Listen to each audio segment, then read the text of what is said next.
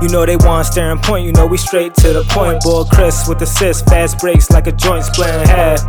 Boy Jay with the J, we throwing heat, no gas, that's a touchdown pass. You know just how we coming, so it's nothing left to say. Now they hardly can guard me like Dirk fade away. You know just how we coming, so it's nothing left to say. Yeah, you know just how we coming, so it's nothing left to say. They want staring point, you know we straight to the point. They want staring point, you know we straight to the point. They want staring point, you know we straight to the point. They want staring point, you know we straight to the straight to the 76, bringing us into episode number 143 of Straight to the Point. My name is Chris, here with my guy J-Dub.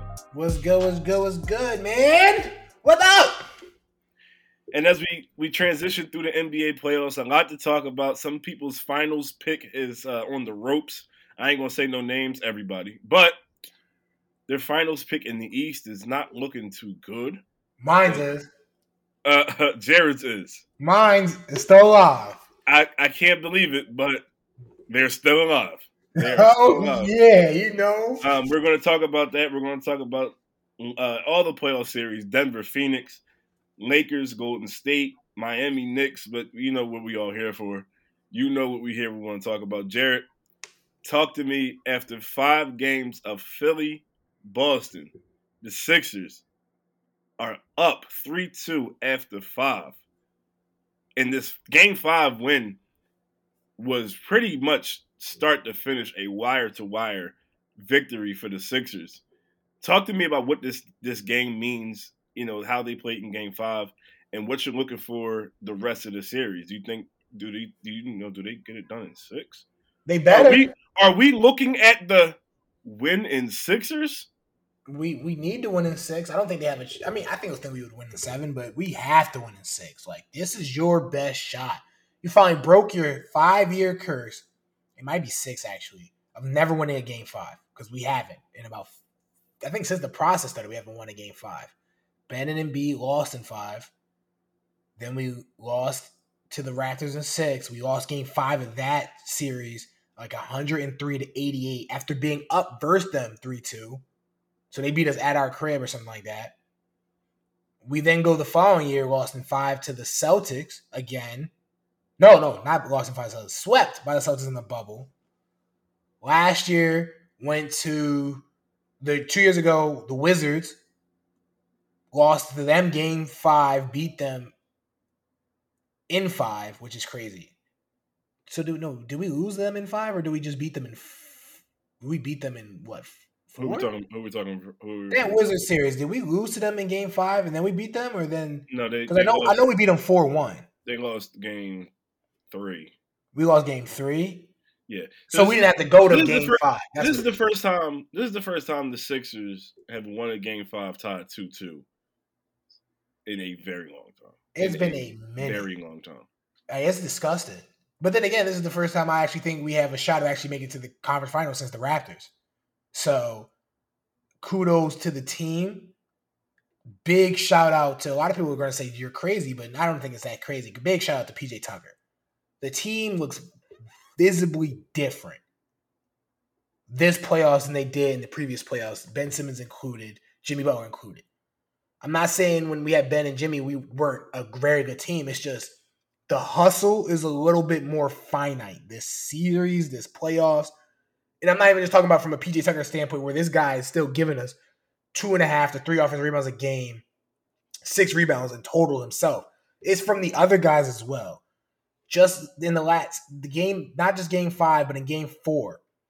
Tobias Harris, a plus 14 on the court. He only had 7 points, but he had almost, I think, 8 to 9 rebounds, 4 of which came from the offensive end of the floor. That's something we've never seen from Tobias Harris. We just don't see that from him. He never was the guy to really do that. Like, he would try and get it off the rebound, but he was never throwing his butt.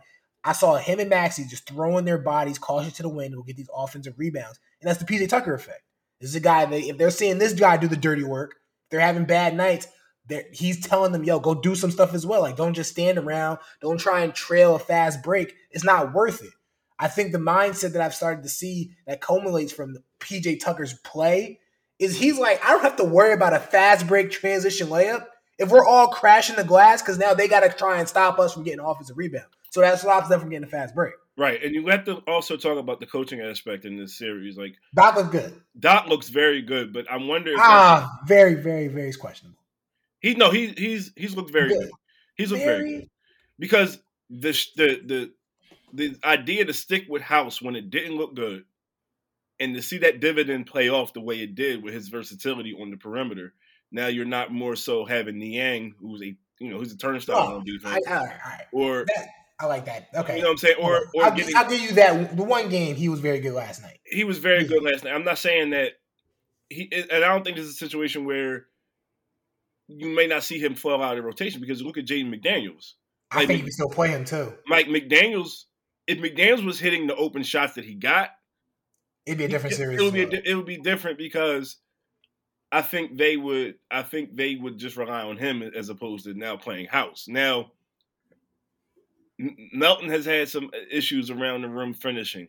Tobias, I've always talked about how he's not an aggressive finisher. Like a lot of his layups should be dunks to me. You know what I'm saying? I know. So, I'm with you. I think this is a situation where this team is starting to hit that corner.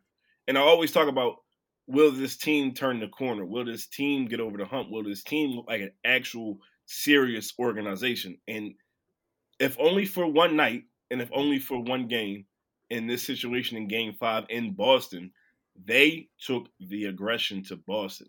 They didn't wait for Boston to set the tone. They didn't wait for Boston to set the pace. They didn't wait for Boston to hit them first. Like, they went out there and hit Boston in the mouth. And this is the team that I've been waiting for. This is the team that Sixers fans have been waiting for. Now, will we be having a different conversation in 48 hours during Game 6? Who knows? But if you had really held the gun to my head and asked me would you think the Sixers would be up 3-2 after 5, I'd have said no. Like I can be completely honest with you, I'd have said no. So you have 2 chances to get one win. My biggest fear is that if they don't come out with the same aggression, they come out flat, they come out like they did in Game 3, they came out like they did in parts of Game 4, where it was just like, Boston's on this run and they can't stop it and they can't stop the flood and they can't do anything. Will the crowd turn on them? And the answer is yes, by the way. The crowd will turn on them. But if they lose Game 6 and they have to go back to Boston for a Game 7, I'm not saying I think this is going to happen. I don't hope it happens, but let's be real here. Until this is done, this is still the Sixers we're talking about here. So now, if there's a situation where they're in a Game 7 in Boston, yes, they've proven they can win in Boston. They've already won twice this series in Boston. But do you really want to put yourself in that Game 7? Do you really want to deal with that pressure? Do you really want to go back to Boston? The answer is no. I think the Sixers need to do everything they can to win this game tomorrow night in Philadelphia. It's not even just they need to do everything. Right now, you have to go with the realism of this series, right? Whatever issue Jaylen Brown's having, he's having. It's not just he's having very good first quarters or first halves and he's trickling out. No, they're kind of phasing him out. Not because of the fact that it's the team's not trying to give him the ball. It's just that he's just not being aggressive enough. And we've seen it where the last game he was uber aggressive. It just didn't work out because he shot 2 away from the free throw line. Tatum's had 2 bad games. I'm talking like they've been horrendously bad. I know he's still dropping 35 and 30 points, but if the mid-range game isn't really flowing, his efficiency's down, he'll get to the free throw line, he's going to get his layups or a couple threes, but it's now becoming a point where he had to go so much ISO, let me get this bucket. It hindered them a little bit now because of the fact that it made it so much easier for the Sixers to guard the Celtics because now he's doing his one-on-ones and trying to just basically hold the ball and just give it to him and Brown and run their 2-man game, which works for us. Where do I see the issues lie? I think Doc made a fantastic decision playing Danuel House. I didn't expect it at all. I think every Sixers fan watching it was like, what are you doing? You guys, Niang, I understood the Niang thing because I think I talked about it so many times ad nauseum going into the playoffs, going into the season. You can only play Niang but so much. If he's not hitting his threes, you got to sit him because he's a freaking weak link on the defense. Cool. House was not somebody I expected to play. I'm be for real. He looked gassed out after 3 straight layups that he could, but he was playing very good basketball for us. He was a spark plug that we needed. He was a driving force at the PJ on the defensive end. He was huge. Again, I saw lapses in Doc's judgment on the when you have a big lead, we blow those big leads. Just going into the last 2 minutes of the fourth quarter, you're at what, 22, Chris? I saw that deficit turn to 10 because Peyton Pritchard decided to come in and that was late in the fourth quarter. So when Pritchard I don't care. it was like with 3 minutes left in the fourth. I understand. I thought again. Missoula. I thought Missoula was going to start the starters when they were down 9. But here's the thing, right? Here's the thing.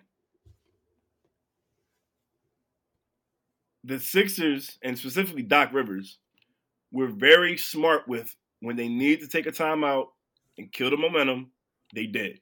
No, he's getting better at it. Doc, I don't know if it's him and the change of philosophy. I don't know if it's because the team is playing better. You know who it is? It's his assistant coach.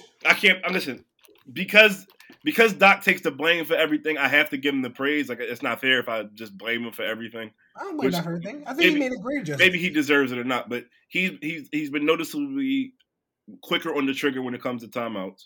That's been an issue in Boston. Joe Mazzulla going back and forth with people talking about maybe I should have took a timeout. I didn't need a timeout. His rationale at the end of the game where he wanted to have the timeouts just in case, but he didn't use it.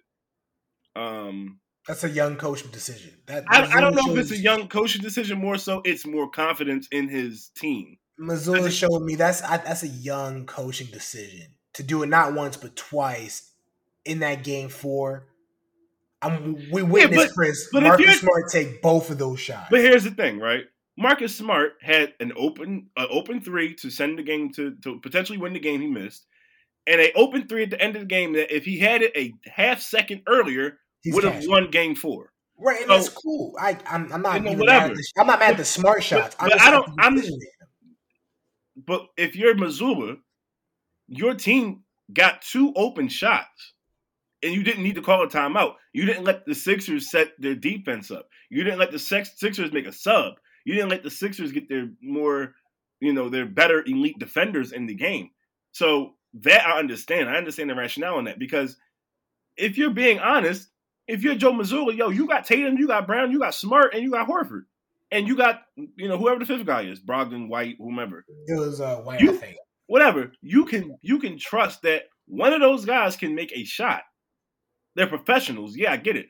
I put the problem on, especially that overtime shot that Smart got late. I put that blame on Tatum. Take the shot. You're the guy. Take the shot. I get it. Give it to what's his name? Or be more decisive on on a decision, because if they don't know what to do, if they're frantic and they're panicking, and we've seen this multiple times in the series that Boston, when it comes down to the end of the game, can't execute. They cannot execute. They've shown it in game 1. They pretty much won. I mean, in game 3, they won. In game 4, they couldn't execute down the stretch, even though they got back into the game when they were down.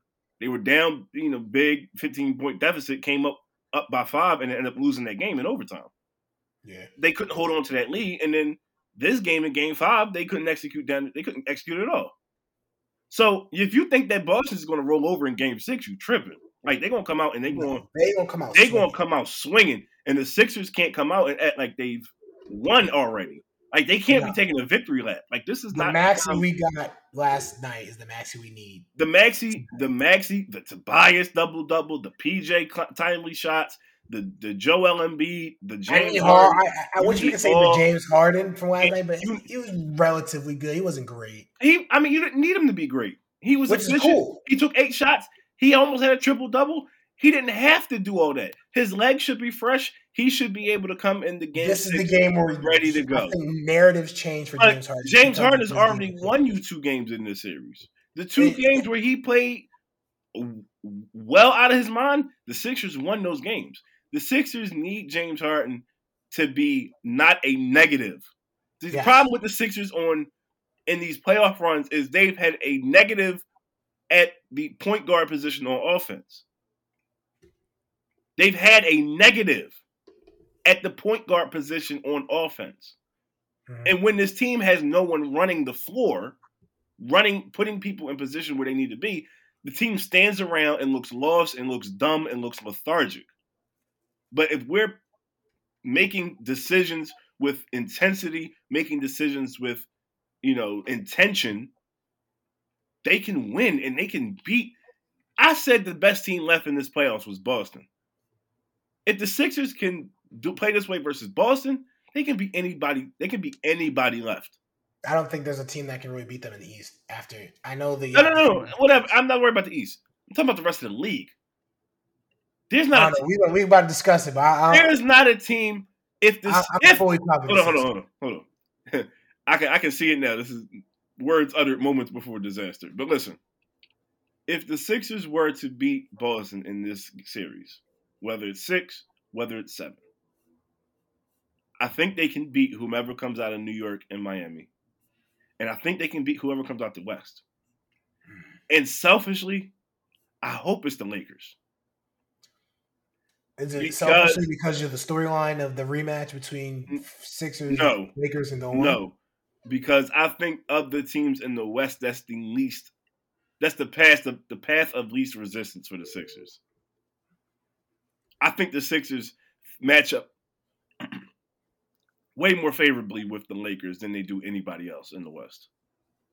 So selfishly, I would hope it's Sixers-Lakers. But whomever it is, even if it's Sixers-Phoenix, Sixers-Denver, Sixers-Golden State, I think the Sixers got it.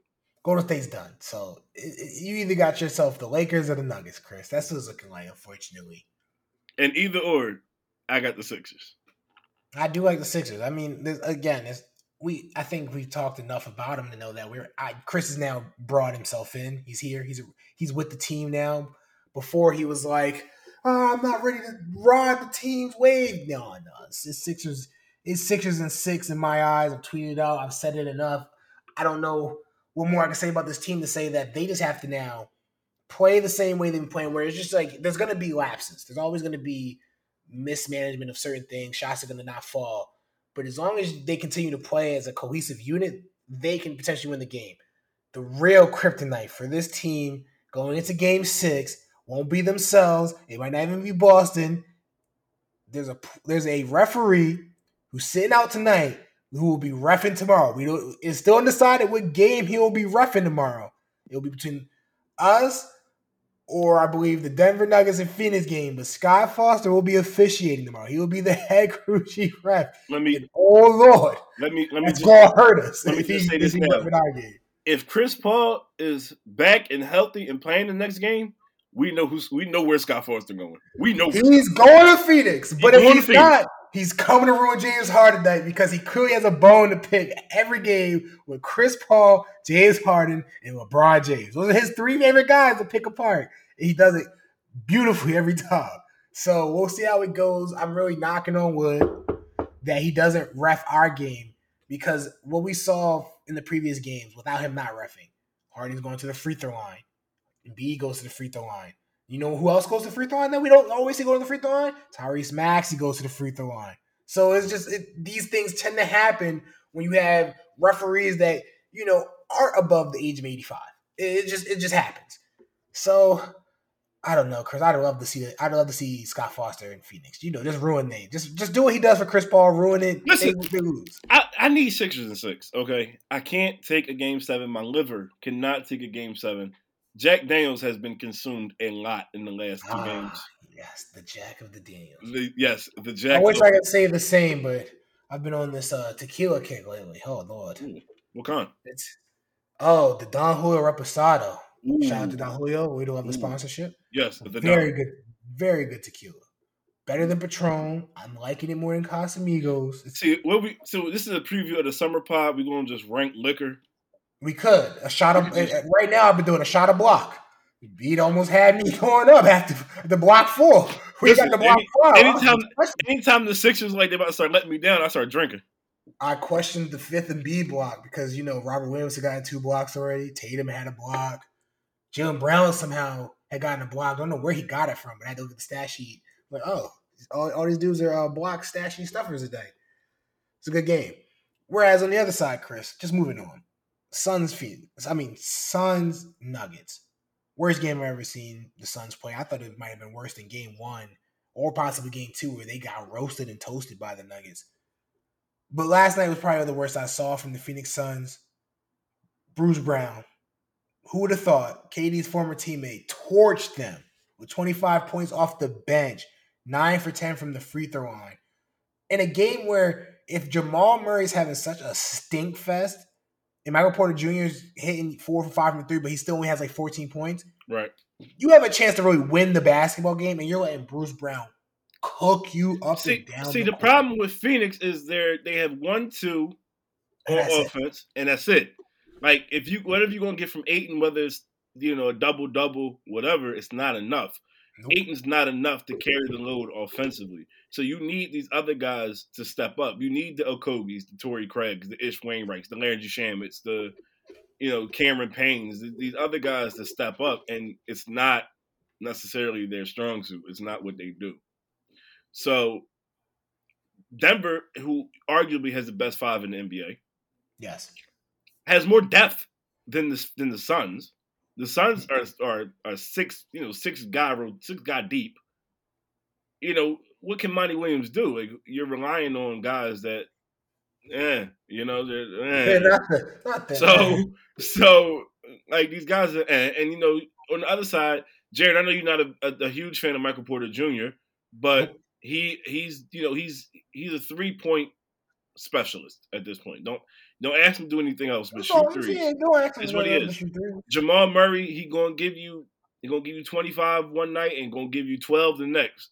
But you gotta hope that you catch him on a good night. And if you catch him on a good night and you catch Porter on a good night, and Jokic is gonna give you what Jokic is gonna give you. If those other guys are stepping up and are consistently making shots, hitting defense, playing defense, you got Jeff Green, you got Christian Brown, you have these other guys, and we talk about that with the Sixers, we talk about that with the Celtics, we talk about that with any team. You need other guys other than your main stars to step up, and Phoenix got the one win with Landry Shamet. They have not gotten it any other time, and they have been struggling every other time. You cannot ask Booker and Durant to score you 75 points every game. Like, it's not happening. I don't care how great they are. If you're playing 2-on-5 on offense, you're not like these guys are Hall of Fame level talents. But come on, man, like, you're not going to win games like that consistently. It's not feasible. It's just the fact that at this point you see what's coming from the Phoenix Suns, where it's literally they're watching Devin Booker be double teamed. KD, at this point, I don't know what's going on. He can't shoot to save his life. Like, I think this is one of the worst shooting series I've ever seen Kevin Durant have. Maybe it's just the wingspan and the different switches that he's getting. But 0 for 3 from 3-point line the last game. He was 2 for 7 the game before that. 0 for 7 one game. It's been horrendously bad for KD from the 3. And this is somebody that we thought was like, we was calling him a lethal shooter, a sniper. He's just having an off series. It might just be just the fact that he's just trying to get acclimated to everything that's going on with this team and how they lost Chris Paul. That rotation is just abysmally bad. Ayton looks checked out. I think Ayton's going at the end of the season. I can't fact check it. I can't really quote it yet, but it looks like Ayton will be going at the end of the season. Phoenix Suns did what most teams have to do when players offered a max deal and then they can match it. They matched it and instead of just letting him walk because they were going to let him walk for nothing. Now they have a potential chance to get something back in value for him now that they have Kevin Durant as well. But at this point, Ayton just looks like a guy that's just not there mentally. Like the dog's not in him. He has some buckets in here and there, but they're just little hook shots or mid-range. Like, he's just underutilized without Chris Paul there as well. So you really just don't know where this team can go, especially knowing that they're playing a slightly younger Nuggets team. Jokic is so hard to guard that Ayton's already having such a pitfall of a time there where he's in hell every night having to guard Jokic because you don't know if he's going to be making a miraculous pass, beautiful pass in the transition. You don't know if he's going to score on you because he gets to a spot so easily. He can shoot the 3 ball as well. He has a midi. He has a post game. You don't know if he's going to be crashing boards. You're like, Ayton's really in hell every night. He's very versatile.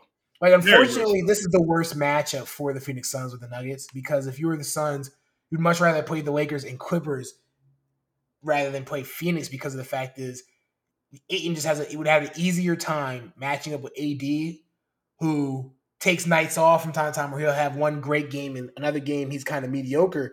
Whereas the Joker, even if he's having a mediocre offensive game, what he does everywhere else on the court, defense aside, but it's not really the defense, but I'm talking about the rebounding and the assist, still forces a big to have to still play him as if you think he's going to try and get a bucket on you every time because you just don't know what's coming.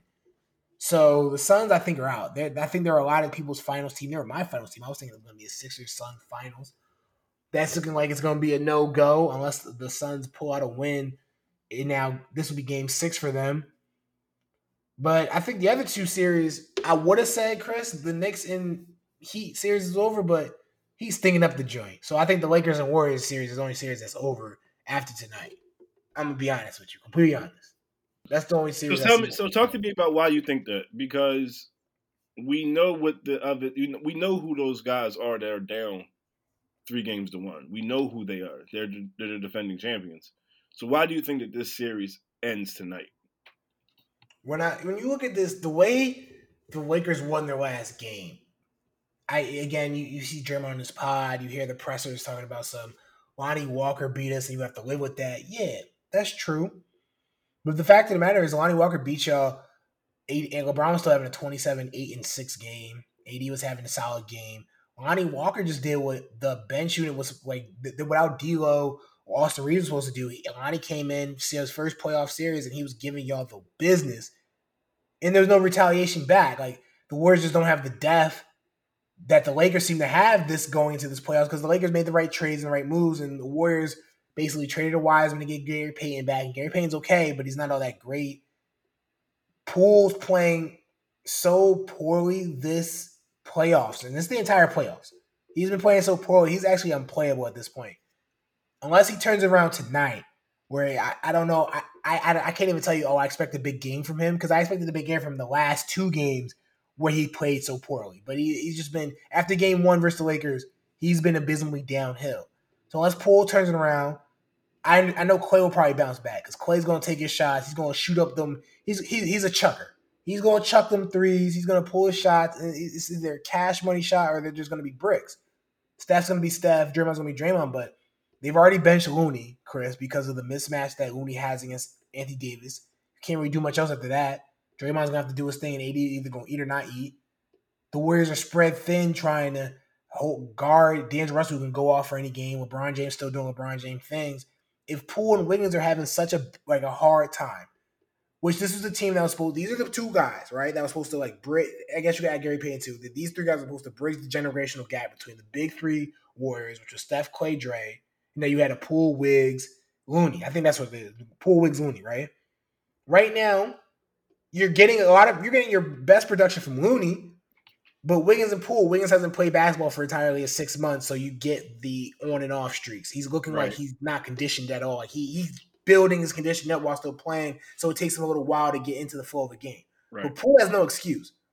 The only excuse you can give Poole is that the cohesion just hasn't been there from day one. That he's still lingering from the Draymond Green issues. That's never really going to die down or go away. You've kind of seen it in tidbits throughout the season as well. Right. I think idea. I think you're right on with that. I think there's some issues with Golden State, but I think it's more than just Poole and Draymond not getting along or Poole and Draymond not seeing eye to eye. I think it just at certain points teams hit walls, and I think that Golden State has hit a wall. They've won 4 titles together. They have, depending on who you ask, they've changed the game of how basketball is played. Going super small. They remember had the death lineup with Iguodala running the 5 or running the 4 with Draymond at the 5. They've had much success, but at a certain point, teams you hit that run and you hit that button where, okay, it's time to reinvigorate ourselves. Like I think Draymond is done in Golden State. When your production, when you're a problem, quote unquote, a problem, when you're a distraction, when you have so much attention on you, right, for the things that you do on the court that may be outside the lines of the game, quote unquote, like stepping on guys and getting texts and arguing and all this other nonsense. When you're not worth it as a player, teams get rid of you. Mm-hmm. And I think at a certain point, Golden State has to realize, like, okay, are we that much better with or without Draymond? Especially if he's asking for a lot of money, especially if he is asking for his demands. And that whether or not you think he deserves them or not is a different conversation. But if you're Golden State, do you get it? If you're Golden State, do you really want them? If you're Golden State, like, where do we go from here? Because we're getting killed on the boards if it's not Looney grabbing everything. Looney can't keep up with AD. Looney can't keep up with Embiid. Looney can't keep up with Jokic. Looney can't keep up with these more athletic bigs. Like, not saying Looney is a slouch, and I'm not saying that, but Looney is going to get beat on that first step. That's just he's a solid big, but he's not those guys. Like, those guys are a step ahead of them, which is why I was so in favor of the Warriors taking Wiseman, because I thought Wiseman could give them something that those other teams get from their other athletic bigs. If I was Golden State, an archetype guy that I would look after is like Nick Claxton from the Nets, because they need that.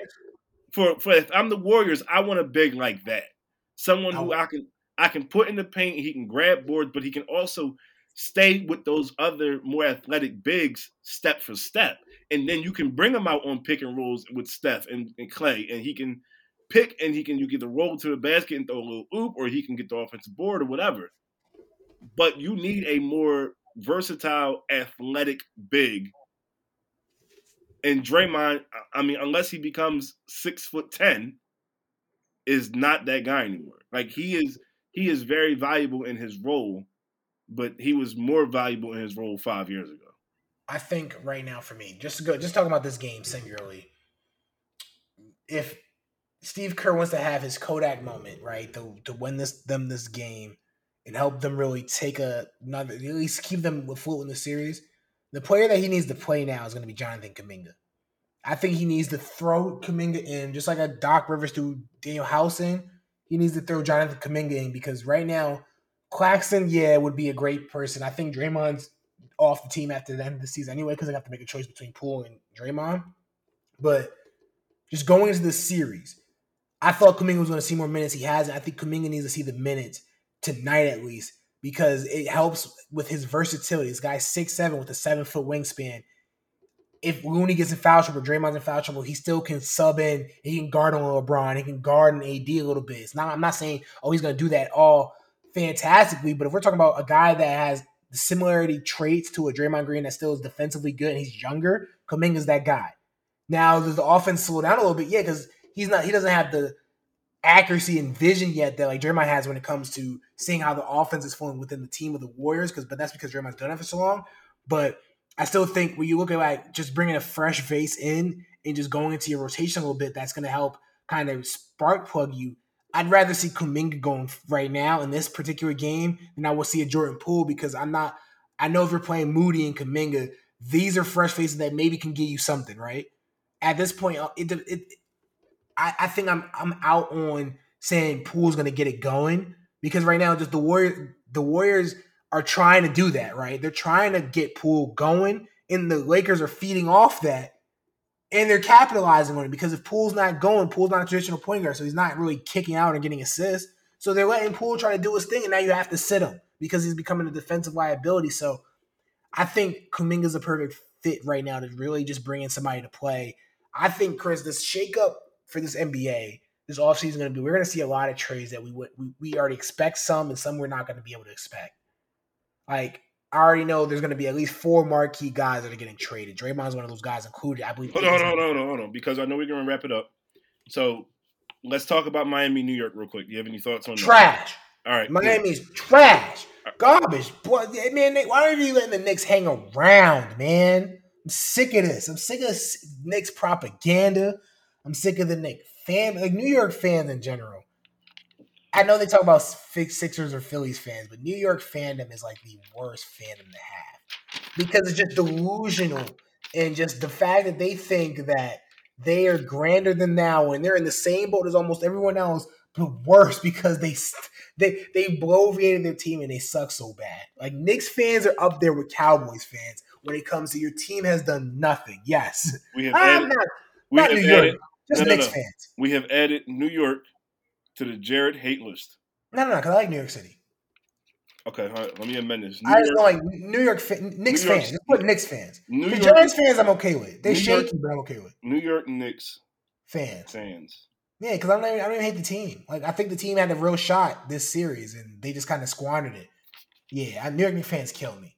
Like, have you not seen the Coney Island stuff, Chris? Have you not seen the Jimmy Butler stuff? Sorry, I've been too deep in the anti-Boston propaganda. Dude, the Twitter, when I see New York Knicks fans, I just think this can't be real life.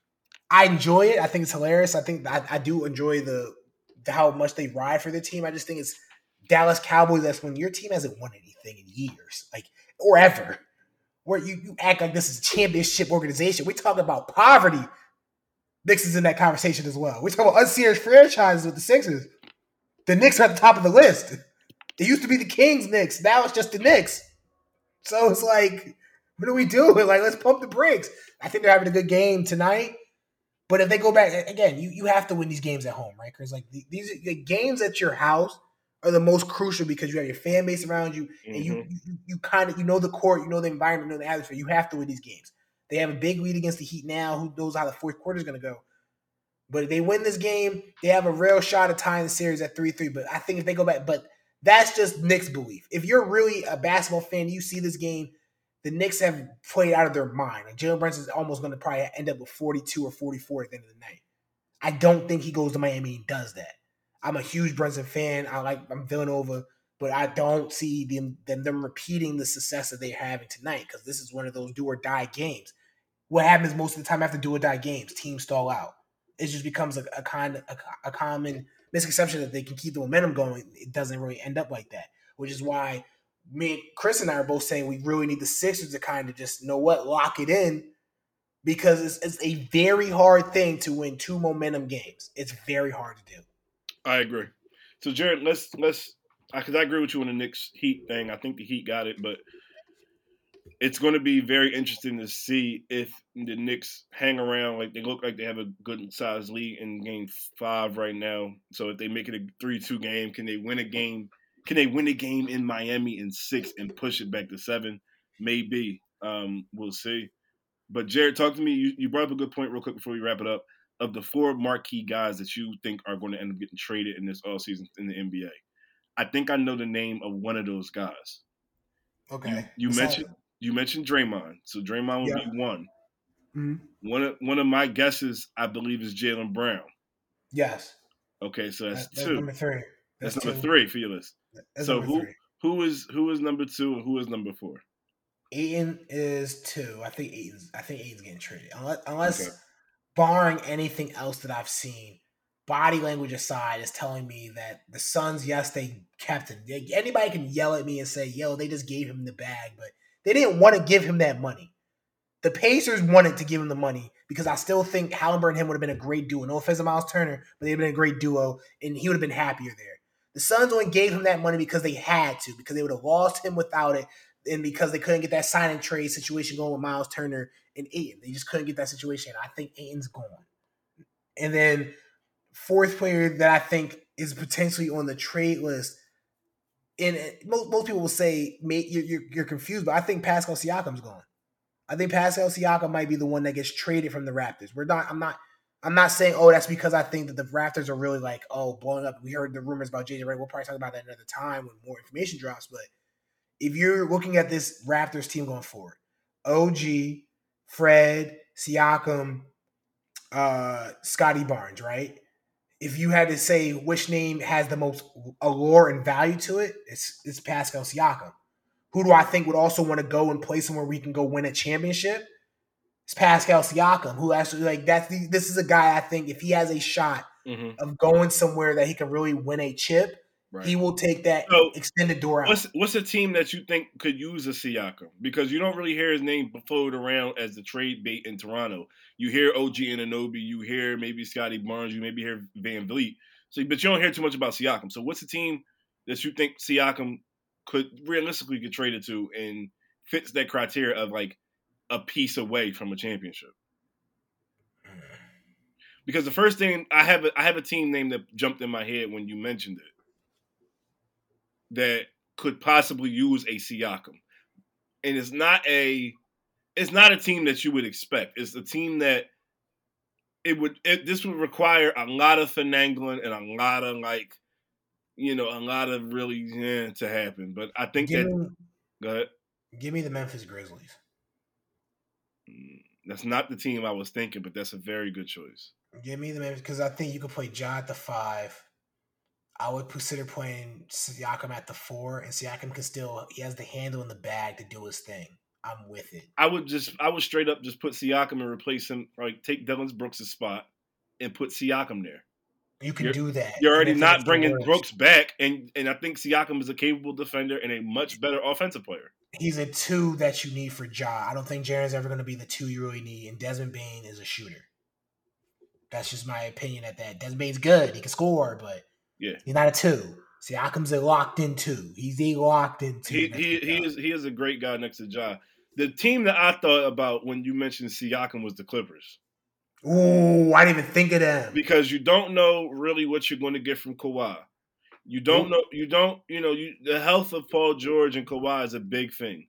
I know you have Westbrook, and I know you have all these other pieces, but the Clippers love their versatile pieces, and Siakam is a very versatile piece. You put him with Ty Lue on defense, and you run your offense. Let's say they're able to keep everyone intact. I know it's not possible, but let's say you're able to keep these guys, and you have PG and Siakam and Kawhi and Westbrook and Zoo. You're not beating that team. You're not beating that team. That team is a very good team. The problem with the Clippers is injuries, health, get them every year. The 1 year Kawhi was healthy, he won a title. The 1 year that Paul George was healthy, they made some noise in the playoffs. If they're not healthy, they're not going to win anything. And that was, they, for all intents and purposes, should have beat Phoenix. If they were healthy, they would have beat Phoenix. So I just think that you have to be on the lookout for it. Siakam's a good piece, but I think you have to kind of see where things are going to shake out. But I think those are 2 excellent teams, and I think Memphis is an excellent choice. So, Jared, before we wrap anything up, is there anything else that we're going to talk about, mention, highlight, anything? No, man. We pretty much set it off for this episode. All right. Well, make sure you archive this episode, because if they being the Sixers, cause a heart attack tomorrow and not win Game 6, just throw out everything I said and just, insert random, usual, generic hate speech right there. So thank y'all for listening to another episode of Straight to the Point. If you like what you hear, please tell a friend and tell a friend to tune in. We're still a 5-star rated podcast on iTunes, so if you like what you hear, please leave us a review. Make sure you follow Straight to the Point on all your favorite socials. That's at STTP Podcast. Make sure you follow me at _Chris Cross. Follow me at _Jacob Hughes. Big things to come, big guests to come in. We building a pod here. We building a franchise.